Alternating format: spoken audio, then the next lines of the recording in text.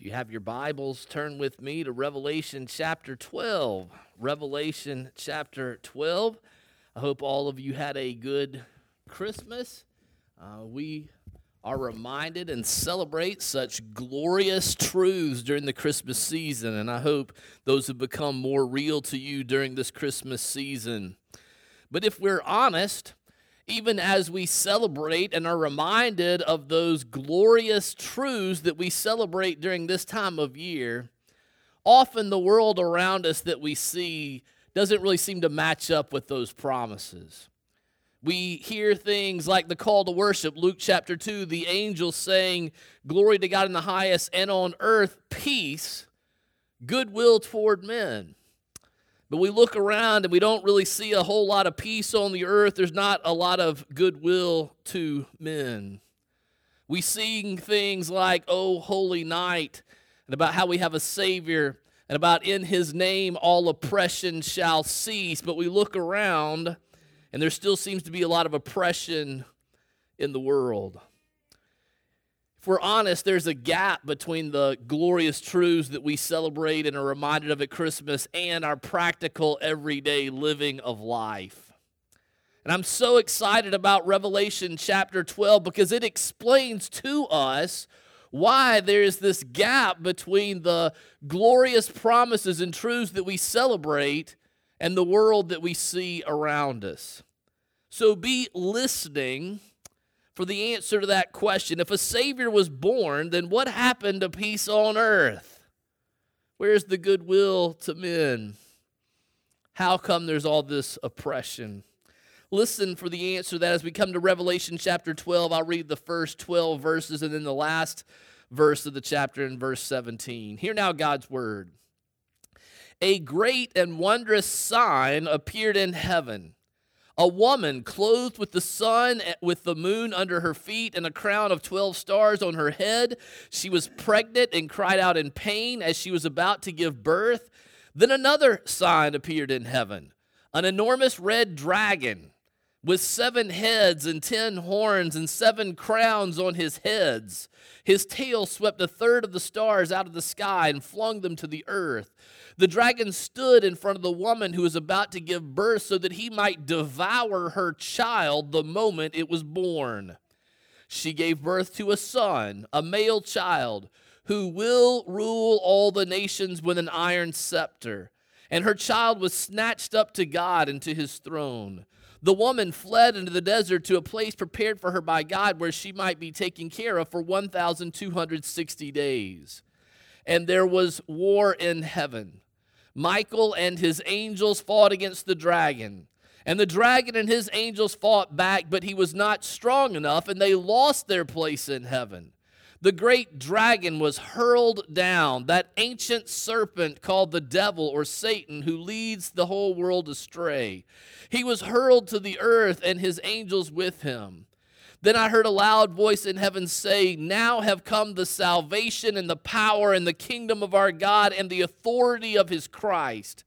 For the accuser of our brothers who accuses them before our God day and night have been hurled down.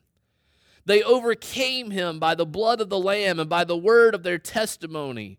They did not love their lives so much as to shrink from death. Therefore rejoice, you heavens, and you who dwell in them. But woe to the earth and the sea, because the devil has gone down to you. He is filled with fury because he knows his time is short." Then verse 17. Then the dragon was enraged at the woman and went off to make war against the rest of her offspring, those who obey God's commandments and hold to the testimony of Jesus. Let's pray together as we come to God's word. Let's pray. Heavenly Father, we thank you for your word. We thank you for speaking to us. I pray that you would give us ears to hear your word. I pray that you would open our minds and give us understanding, and that you would use these strange visions in heaven to explain to us the gap we feel in your glorious truths and promises that we celebrate this time of year, and the reality of life that we live on a daily basis. I pray that you would use these visions to strengthen our faith, that you would use these things to embolden your church, and that you would use these visions in order to help your people overcome the powers in this world. And Father, I ask that you'd be willing to do all of this, even through the sin-stained lips of a foolish preacher. For it is in Jesus' name that we pray. Amen. We often think the Christmas story is only found in Matthew and in Luke. You know, Luke 2, we read some of it today, the angels and the shepherds and no room at the inn and the decree from Caesar Augustus. Or we think it's the rest of it's in Matthew 2, where we read about the wise men. And those two places certainly tell us the Christmas story. But Revelation chapter 12 is the Christmas story as well. In fact, I hope it might become your very favorite place where we read the Christmas story. Let's look at it together and let me help you to see that. I want to look first at the characters that are in this story. And then second, what is the story itself? What is the plot line? What's going on? Let's look at those two things together. First, who are the characters in this story? Notice that there are two signs at the beginning of this, okay? And a sign is something that points to something else. So as we look at these two signs, realize that it's not the sign themselves that we need to be concerned with. It's what they point to, okay? So let's look at these two signs. The first sign in verse 1 is a woman clothed with the sun, with the moon under her feet, and a crown of 12 stars on her head. So the first sign is a woman. This language about the sun and moon and stars is reminiscent of Joseph's dream in Genesis 37.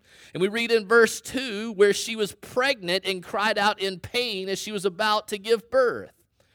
This verse 2 echoes the Old Testament as well. I think of Isaiah 26 and verse 17 where we're told that the people of God cry out in pain as a woman about to give birth. Or, probably more importantly, Isaiah 66 and verse 7 where we're told that the people of God give birth to a son who ushers in the new heavens and the new earth. So this woman in labor in the Old Testament is at least twice referred to as the people of God. So if you know your Old Testament, which you need to know to interpret, if somebody's interpreting Revelation and they're not using the Old Testament, they're not looking at it the right way, okay? And so what this is showing is this woman in labor, the folks are immediately thinking, Joseph dreamed Genesis 37, a woman in labor is the people of God. Isaiah 26, Isaiah 66. And I think that fits the context, that this would be the people of God. You see in verse 6 that she is protected by God for 1,260 days. And if you weren't with us last week, we did the exegetical work to show that 1,260 days is the time between the first coming of Christ and the second coming of Christ. We saw that last week in Revelation chapter 11. So the people of God would be protected. The church would be protected from the first coming of Christ to the second coming of Christ. But really the clincher's in verse 17. Did you see that? In verse 17, the dragon makes war against the woman. He's enraged at her, and he makes war against the rest of her offspring. So one offspring's the child. What's the rest of her offspring? Those who obey God's commandments and hold to the testimony of Jesus. So who is it that produces people who hold to the testimony of Jesus and who obey God's commands? It's the church. It's the people of God. So the first sign, the woman, is the people of God, through whom the Savior of the world comes. Now in verse 3, there's another sign, and we get to the second character in this story. And the sign is an enormous red dragon. That's the sign. What does the sign point us to? This is one of those places in Revelation that's really a lot of fun because the text just tells you what the red dragon is. Why didn't he do that all the time? Well, a lot of times he does. We just don't know our Old Testament very well. But look, in verse 9, you see we're told who the red dragon is. Verse 9, the great dragon was hurled down, that ancient serpent the one who was in the Garden of Eden, who deceived the first man and first woman, called the devil or Satan, who leads the whole world astray. So the second sign, the second character in the story is the devil, is Satan, the serpent of old. So we have the people of God, we have another sign, an enormous red dragon pointing us to the devil, and then there's a third character. Look at verse 5. The woman gives birth to a son, a male child. Notice that the child is not a sign. He is not pointing to something else. He just is, all right? We're just taking the text as it comes to us. So the people of God produce this male child who is born, and it says, who will rule the nations with an iron rod, right? Is the language. And of course, the original audience would immediately think Psalm 2. Thank you, James Thigpen, for reading that for us today, because that helps us to understand that the one who rules the nations with an iron rod, the one who that is the Lord's anointed, his Christ, his Messiah, the one who God sets up as the King of Zion, the one who God calls his Son. So it's God's Son, it's the Messiah, it's the Christ, it's Jesus who is born. See, this is a Christmas story. The child is born, and the dragon is there to devour him at his birth. That's consistent with what we read in Matthew 2, right? Where King Herod kills all the babies that are born in Bethlehem because he doesn't want the threat to his throne. And so King Herod, a tool of Satan, is trying to kill the Christ child even when he is still a baby. Yet, in Semitic fashion that kind of just tells you the beginning and the end, and you're supposed to assume everything in the middle, he's born, he's almost killed, and then he's snatched up into heaven. And of course, Jesus ascends into heaven. You can read about that in Matthew 28 and Acts chapter 1. And that reference to the beginning and the end is supposed to make us think about all of his life and work, his perfect life, his sacrificial death, his resurrection on the cross, and then his ascension into heaven. So the child is Jesus. There's another character in this story, though. Did you see the other character in verse 17? Look at who is talked about. Then the dragon, that's Satan, was enraged at the woman, that's the church, and the dragon goes off to make war against whom? The rest of her offspring, those who obey God's commandments and hold to the testimony of Jesus. If you profess faith in Christ, that's you. That's me, right? Those are the members of the church that have come after Christ.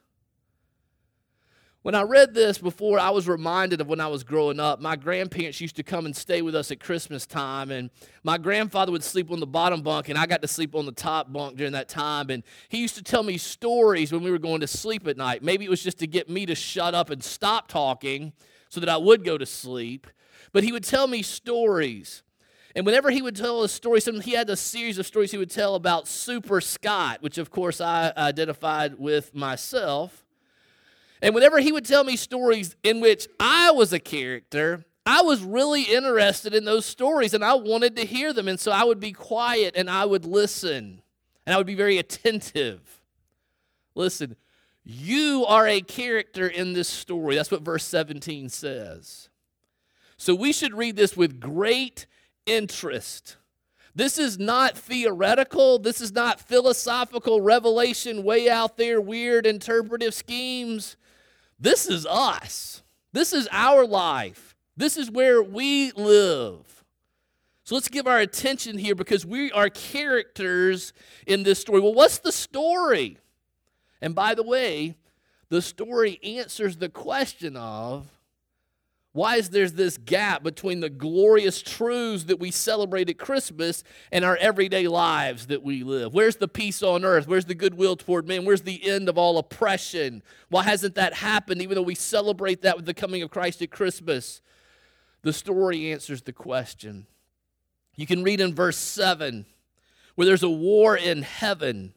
And the dragon is overcome and he's thrown out of heaven. So think about that. To an Old Testament audience, people familiar with the Old Testament, they're saying, listen, Satan is not in heaven accusing us in front of God the Father any longer. You see him do that at the beginning of Job. You can read it. Read in Zechariah 3. He goes and makes accusations against Joshua, the high priest. And so if he's thrown out of heaven, these people are immediately saying the accuser, the evil one, is no longer in heaven before the throne of God making accusations. Why? Because of the finished work of Christ on the cross, because of what the child has accomplished on the earth. The devil is thrown out of heaven, and so heaven rejoices. Yay! It's a perfect paradise, right? But what does verse 12 say at the end? Rejoice, heavens, but woe to the earth. Woe on the earth. Why? Because the devil has gone down to you. He is filled with fury because he knows his time is short. Why are things so broken and messed up? Because the dragon has been thrown out of heaven and he now wreaks havoc on the earth. He's furious. He pursues the people of God. He makes war against the people of God. That's why there's a gap between peace on earth, goodwill toward men, oppression ceasing, and the glorious truths that we celebrate at Christmas. Now, a couple of takeaways about this, a couple of things we need to keep in mind, some implications. Number one, keep in mind who the real enemy is. Okay? Keep in mind who the real enemy is. I mean, the story tells us, right, that the dragon is angry that he can't get to Jesus. He's lost that battle. He can't get to the Christ child who's been taken up into heaven. He's angry about that. He's been kicked out of heaven because of the finished work of the child, the finished work of Christ on the cross. And so what does he do? He goes after what is most precious to Jesus. That's the way he attacks him. That's the way he makes war against him. So listen, no, first, you as the people, you are dear to Christ Jesus. That's why you experience suffering, because the evil one makes war against you to get to Jesus. That's why there's a lack of peace, a lack of goodwill. That's why there's oppression. If we belong to God, then we have a bullseye on our back.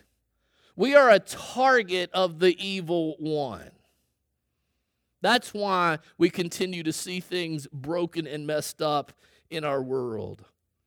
The evil one wants to deceive you. We'll talk about that more in a second. But right now, just know he wants to deceive you, so don't be fooled. Keep in mind who the real enemy is, because here's what happened. Here's what I see. We, as 21st century Americans, tend to focus on the physical, what we can see. And there's this whole unseen spiritual world that Revelation 12 has showed us and pulls back the curtain and shows to us. But we forget about that, and we're deceived, and we tend to focus on the things around us. And I hear it when people come and talk to me, they say, you're not going to believe what my spouse did. You're not going to believe what my kids did. You're not going to believe what my parents did, what my boss did. You're not going to believe what my professor did. And we get real focused on the physical things that we can see. And we lose sight of the things, of the spiritual things, the unseen spiritual things. And the evil one deceives us by making us think that that other person is the enemy. And we are deceived when we think this way.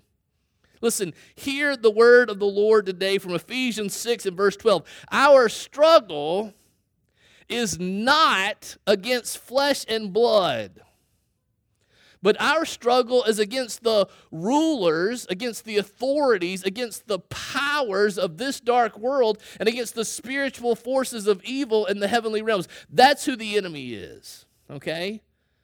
The enemy is not your dad. The enemy is not your kid. The enemy is not your spouse or your boss or your professor. That's ultimately not, those folks might be, maybe they're being used as tools of the evil one, but keep in mind who the real enemy is. And look at the practicality of this. When we keep in mind who the real enemy is, and we have this problem that we're arguing back and forth over, keeping in mind who the real enemy is allows us to walk around and get on the same side and say, this person's not the enemy. We want to address this problem together.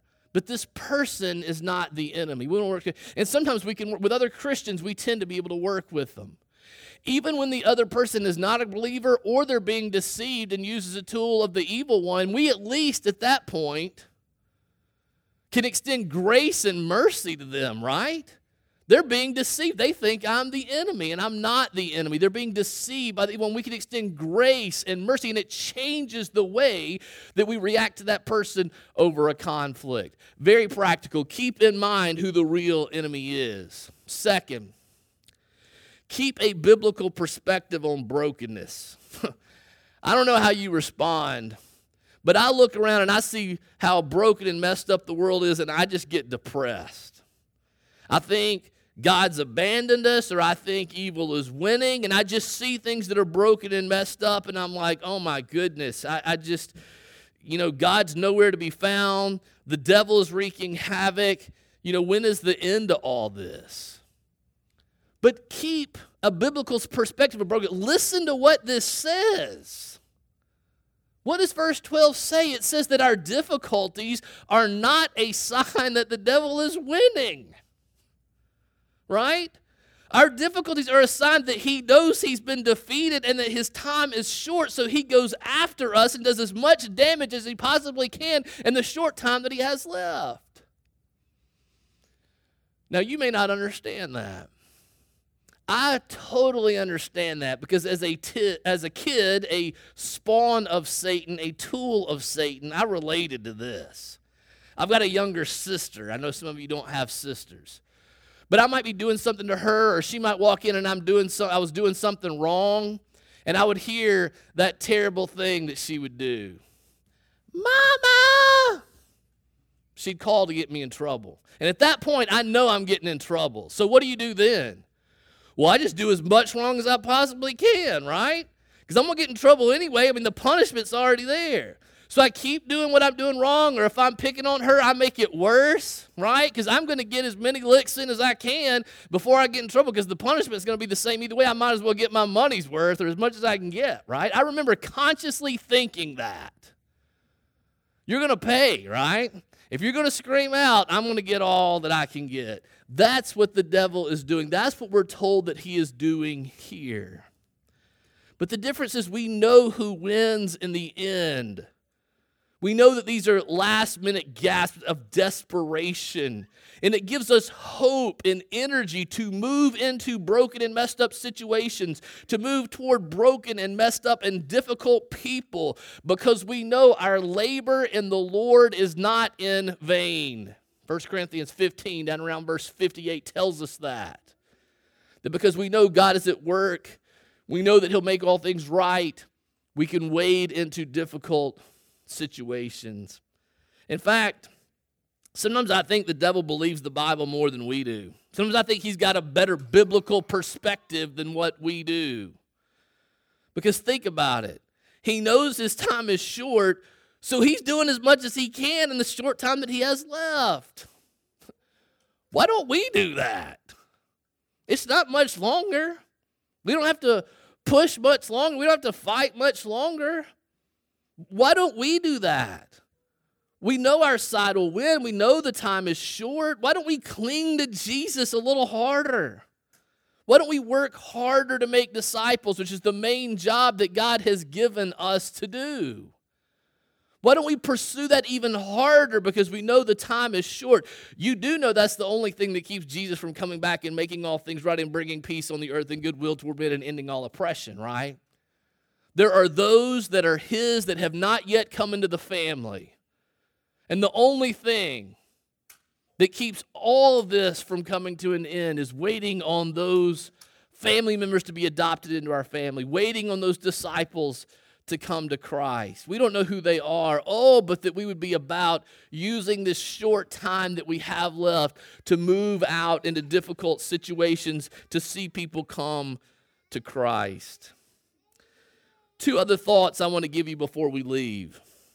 I don't know if you've been following the story that you're a part of, but it basically says there's an enormous red dragon who's making war against you. Right? So I want to talk about two things before we leave.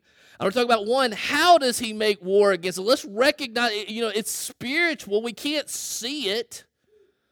So let's talk, first of all, how is it that the enormous red dragon is making war against us, number one. And then number two, how do we overcome the enormous red dragon? Let's talk about those two things before we go. First, How does the enormous red dragon make war against us? Number one, he deceives us. You see that in verse 9, right? The great dragon, the ancient serpent, the devil or Satan, the ones who leads the whole world astray. The ESV says he's the deceiver of the whole world. John chapter 8, then around verse 44, Jesus says he is a liar and the father of all lies, that there's no truth in him, that when he lies, he speaks his native language. You think Jesus is meek and mild? Read him in John 8:44. He is, wow. He's a liar and the father of lies. He has no truth in him. That's what Jesus says about our foe.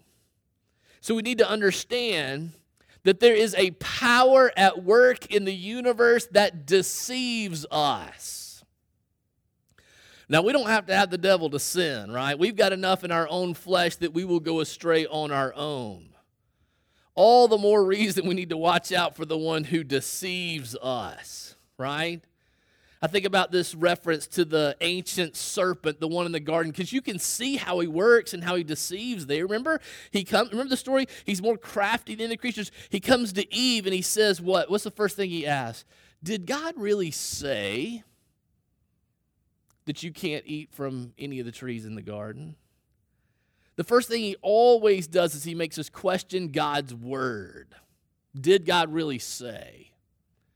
If he can get us to do that, boy, we're on the road to being deceived, right?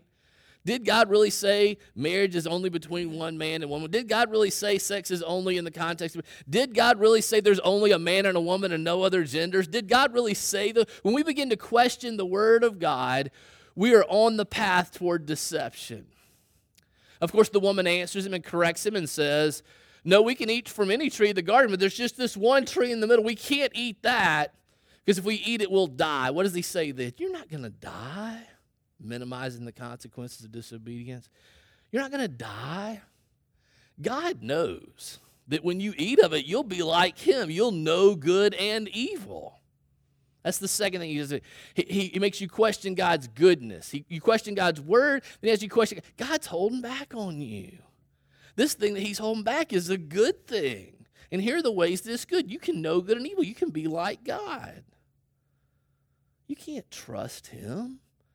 He's holding something that's really good. Warning, you are on the road to deception when that happens. When you question God's word, when you question God's goodness. And then the kicker for me. Notice it's so subtle. Eve does not immediately reject what God says, nor does she immediately embrace what the serpent says. But what does she do? She says, I will decide for myself. I'll take what God says. I'll take what the serpent says. I'm going to weigh the two of them, and I will be the judge. Oh, we are so deceived in our self-sufficiency and our self-reliance, thinking that we can do things on our own. You know what Jesus said you could do without him? John 15, verse 5, I'm the vine, you're the branches. If a man remains in me and I in him, he will bear much fruit. Apart from me, you can do nothing. That's what we can do without him. Nothing. Nothing of any kind of eternal value. Nothing of any kind of goodness. No spiritual fruit is produced without him. We are so self-sufficient and self-reliant, and we think we can do things on our own. We were decorating for Christmas this year, and we were moving things around, and we found in this grate, we found a snake skin where he had shed his skin in our house. And you know, that freaks me out, right? I can't stand that. Somebody said to the Christmas Eve service when you were reading Genesis 3:15, what if that snake had come out from the fireplace? That would have been kind of neat special effects, right? But we just assume that we lock our doors and we close the windows and we're protected. We think that we can protect our family. We think we can provide for ourselves, and then a family in our church loses their job right at Christmas. We think we can protect ourselves. We think we can provide for ourselves. And we're totally dependent on God. A group of missionaries from Africa came to Covenant Seminary when I was there, and they were talking to us about their ministry and about all the things, and they were in it by being thankful for what they had gotten from the seminary and from the West and all that they had been given so that they could be put into practice. In the Q&A time, some of the students asked, it's so great what you've taken from us. What can we learn from you? You come here from another culture. You have eyes that we don't have. What is it? What can you give us to help us be better? And at first they deferred. They just said, oh, no, that's not what we're here to do. And we pressed them and said, no, please tell us. You know what they said? Your self-reliance, your confidence in yourself. The example he gave was this. You walk out of this room and he said, you turn the knob and you just expect clean, drinkable water to come out of the fountain. You don't give a thought about it. Where we come from, people get up every day and pray to God that they'll be able to provide water for their family. You're so self-sufficient, you're so self-reliant because of your affluence, because of your efficiency, because of the developed nature of your country. You don't look to God for things. They said even in the developed parts of our country, you can go to the water fountain and sometimes you turn it and no water comes out.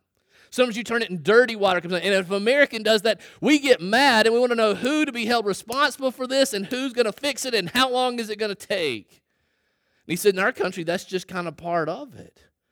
But in our country, we also see spiritual and believe in spiritual warfare that takes place behind the physical things that we see and taste and touch. We're much quicker to go to the Lord in prayer because we're dependent on Him for protection and provision. So let me just ask you, how much do you pray? That's a good indication of how self-reliant you're. If you can go weeks without praying, that means you think you can go weeks without God. Think about it. When do we pray? When something is bigger than what we can handle. Somebody gets cancer, we got to pray about that, right? Somebody loses their job, we don't know where the next job is, then we'll pray about that. But we live our lives from day to day in our self-sufficiency and our self-reliance, thinking that we don't need God, and we are deceived when we think that way. It's part of the war against us. He deceives us. He also accuses us. Do you see that in verse 10? The loud voice from heaven says, now have come the salvation, the power, and the kingdom of our God and the authority of our Christ. For the accuser of our brothers who accuses them before our God day and night, they've been hurled down. So he's no longer before God in heaven. But Satan has been cast down. The word Satan actually means accuser or adversary. And the accuser is in our midst. He's not in heaven anymore. He is on earth. And he is opposed to us, so he accuses us day and night. He accuses us of the things that we've done. He accuses us of the things that we are ashamed of, that bring us guilt. He accuses us of not being worthy of God's love. He accuses us, and maybe you've heard the voice before. Maybe you've heard the voice. You're a horrible father. You're a terrible spouse. You're not worthy of any kind of love. After what you've done, how could you expect your family to love or accept you? Who do you think you are? I hear it when I prepare to preach. I hear the voice that says this to me. After what you said, you're going to stand up and preach the word of God to people, tell them how they should live when you don't live that way yourself. It's one of the reasons I pray every week and say, Lord, use the sin-stained lips of a foolish preacher to combat that voice that I hear. Do you hear the voice? There are some of you here today and you are afraid to come near to God. You're afraid to lift your eyes in prayer because you feel too dirty. You feel like you're not worthy to come. Listen, those accusations are from the evil one. That kind of shame comes from him. So how do we overcome the evil one? How do we overcome his deception? How do we overcome his accusations? We overcome, verse 11 tells us, they overcame how? By the blood of the Lamb. The blood of the Lamb empowers us. How does that happen? Well, I got to tell you, the accuser's half right. The best lies always have a kernel of truth. You have sinned. You have done things that are wrong. You have done things that should bring shame and reproach on you. But listen, that's only half the truth. The other half is the good news of the gospel, the blood of the Lamb, right? Romans 5, that while we were yet sinners, Christ died for us. We're surprised by our sin. He's not surprised. He knows all of your sin that you've ever committed or will commit in the future and was willing to die for you. God, knowing your sin, sent his Son into this world to pay the price. We overcome by the blood of the Lamb. His blood covers our sin. His blood pays the penalty that our sin deserves. His blood cleanses us of our sin. His blood gives us power over sin so that tomorrow does not have to be like yesterday because of the finished work of Christ on the cross. When you're accused, when you hear that voice, remember the blood of the Lamb. What is it in your past? What is it that you wouldn't want anybody to ever know about you? Listen to me. God gave his Son for you knowing that. Jesus was willing to die knowing that's true of you. You are dear to him, and it's why the evil one attacks you. We overcome by knowing that God is not surprised for our sin, but gave the blood of his Son for our sin. We overcome by the blood of the Lamb. Number 2, we overcome by our testimony. Do you see that? They overcame by the blood of the Lamb and the word of their testimony. What's the word of their testimony? We've seen testimony referred to a few times in Revelation. It's their story of how the blood of the Lamb helps them. That's what it is. It's not just enough to know that the blood of the Lamb helps us to overcome, but we got to learn to tell that story. That's how we overcome pain and suffering in a broken and messed up world. Let me give you a couple of examples. Here are some ways we've learned to tell the story here. Creation, fall, redemption, restoration, right? God made all things good. Things are broken and messed up because of the fall, because we rebelled against God. But God was not content to abandon his world and his people, and so he sent his Son, who by his perfect life and sacrificial death has paid the price for sin and is beginning the process of making all things new. And a day is coming that he's going to wipe every tear from our eyes and he's going to make everything right. Why is that important? Why is it important to tell that story? One of my highlights of this past year is one of our members of this church I saw on Facebook where he was processing the death of a loved one, and he told that story. He said death was not in the world when God created it because he made all things good. This suffering and death that I've experienced in a loved one came because of our rebellion against God, because the world is corrupted by our not living life the way God designed it to be lived. But I have hope for my loved one because Jesus came into the world and died for our sin and was raised from the dead, conquering sin and death. And a day is coming that there'll be no more death or crying or pain. That's learning to tell the story in a way that strengthens us in difficult situations. That's what it looks like. That's why we learn those things. You're going to have a conversation with somebody this Christmas. You're going to have a conversation at the water cooler where they're talking about some bad things that are happening. Use that story. It's our word of testimony of God, how God has helped us. Another way we've learned to say it. Jesus lived the life I should have lived and died the death that I should have died so that I can have a relationship with God. So when we're reminded of how we fall short, when we do fail as a parent, when we do fail as a child, when we do fail as a boss, we have to learn the word of testimony to say, hey, listen, I'm sorry, I blew it. And we have the freedom to say that. You know why? Because we can say, Jesus lived the life that I should have lived. He's the one that did this perfectly. That's where you need to place your hope. Don't hope in me because I will let you down. But he lived the life that I should have lived. He died the death that I should have died to pay for this sin so that I can have a relationship with God. Wow, do you have a relationship like that too? One more. How do we learn to tell the story? Here in this place, a lot of times we say God loves broken and messed up people. God uses broken and messed up people. But God loves us too much to leave us in our brokenness and our mess. It's important to learn to tell the story that way. Because when we feel powerless, when we feel like we can't be used, when we've messed up again, it's so good to be able to say, God loves broken and messed up people. To come along somebody who's messed up and say, God loves broken and messed up people. And God uses broken and messed up. In fact, that's the only kind of people God uses because there aren't any other kind of people besides broken and messed up people. But he loves us too much to leave us in our brokenness and our mess. So let's move toward repentance. Let's move toward sanctification. We must learn to tell this story because we overcome by the blood of the Lamb and the word of our testimony. Last thing, we overcome by not loving our lives so much that we shrink from death. You see that in verse 12? Listen, death is not the worst thing that can happen to us. Turning away from Jesus because we're afraid of death is the worst thing that can happen to us.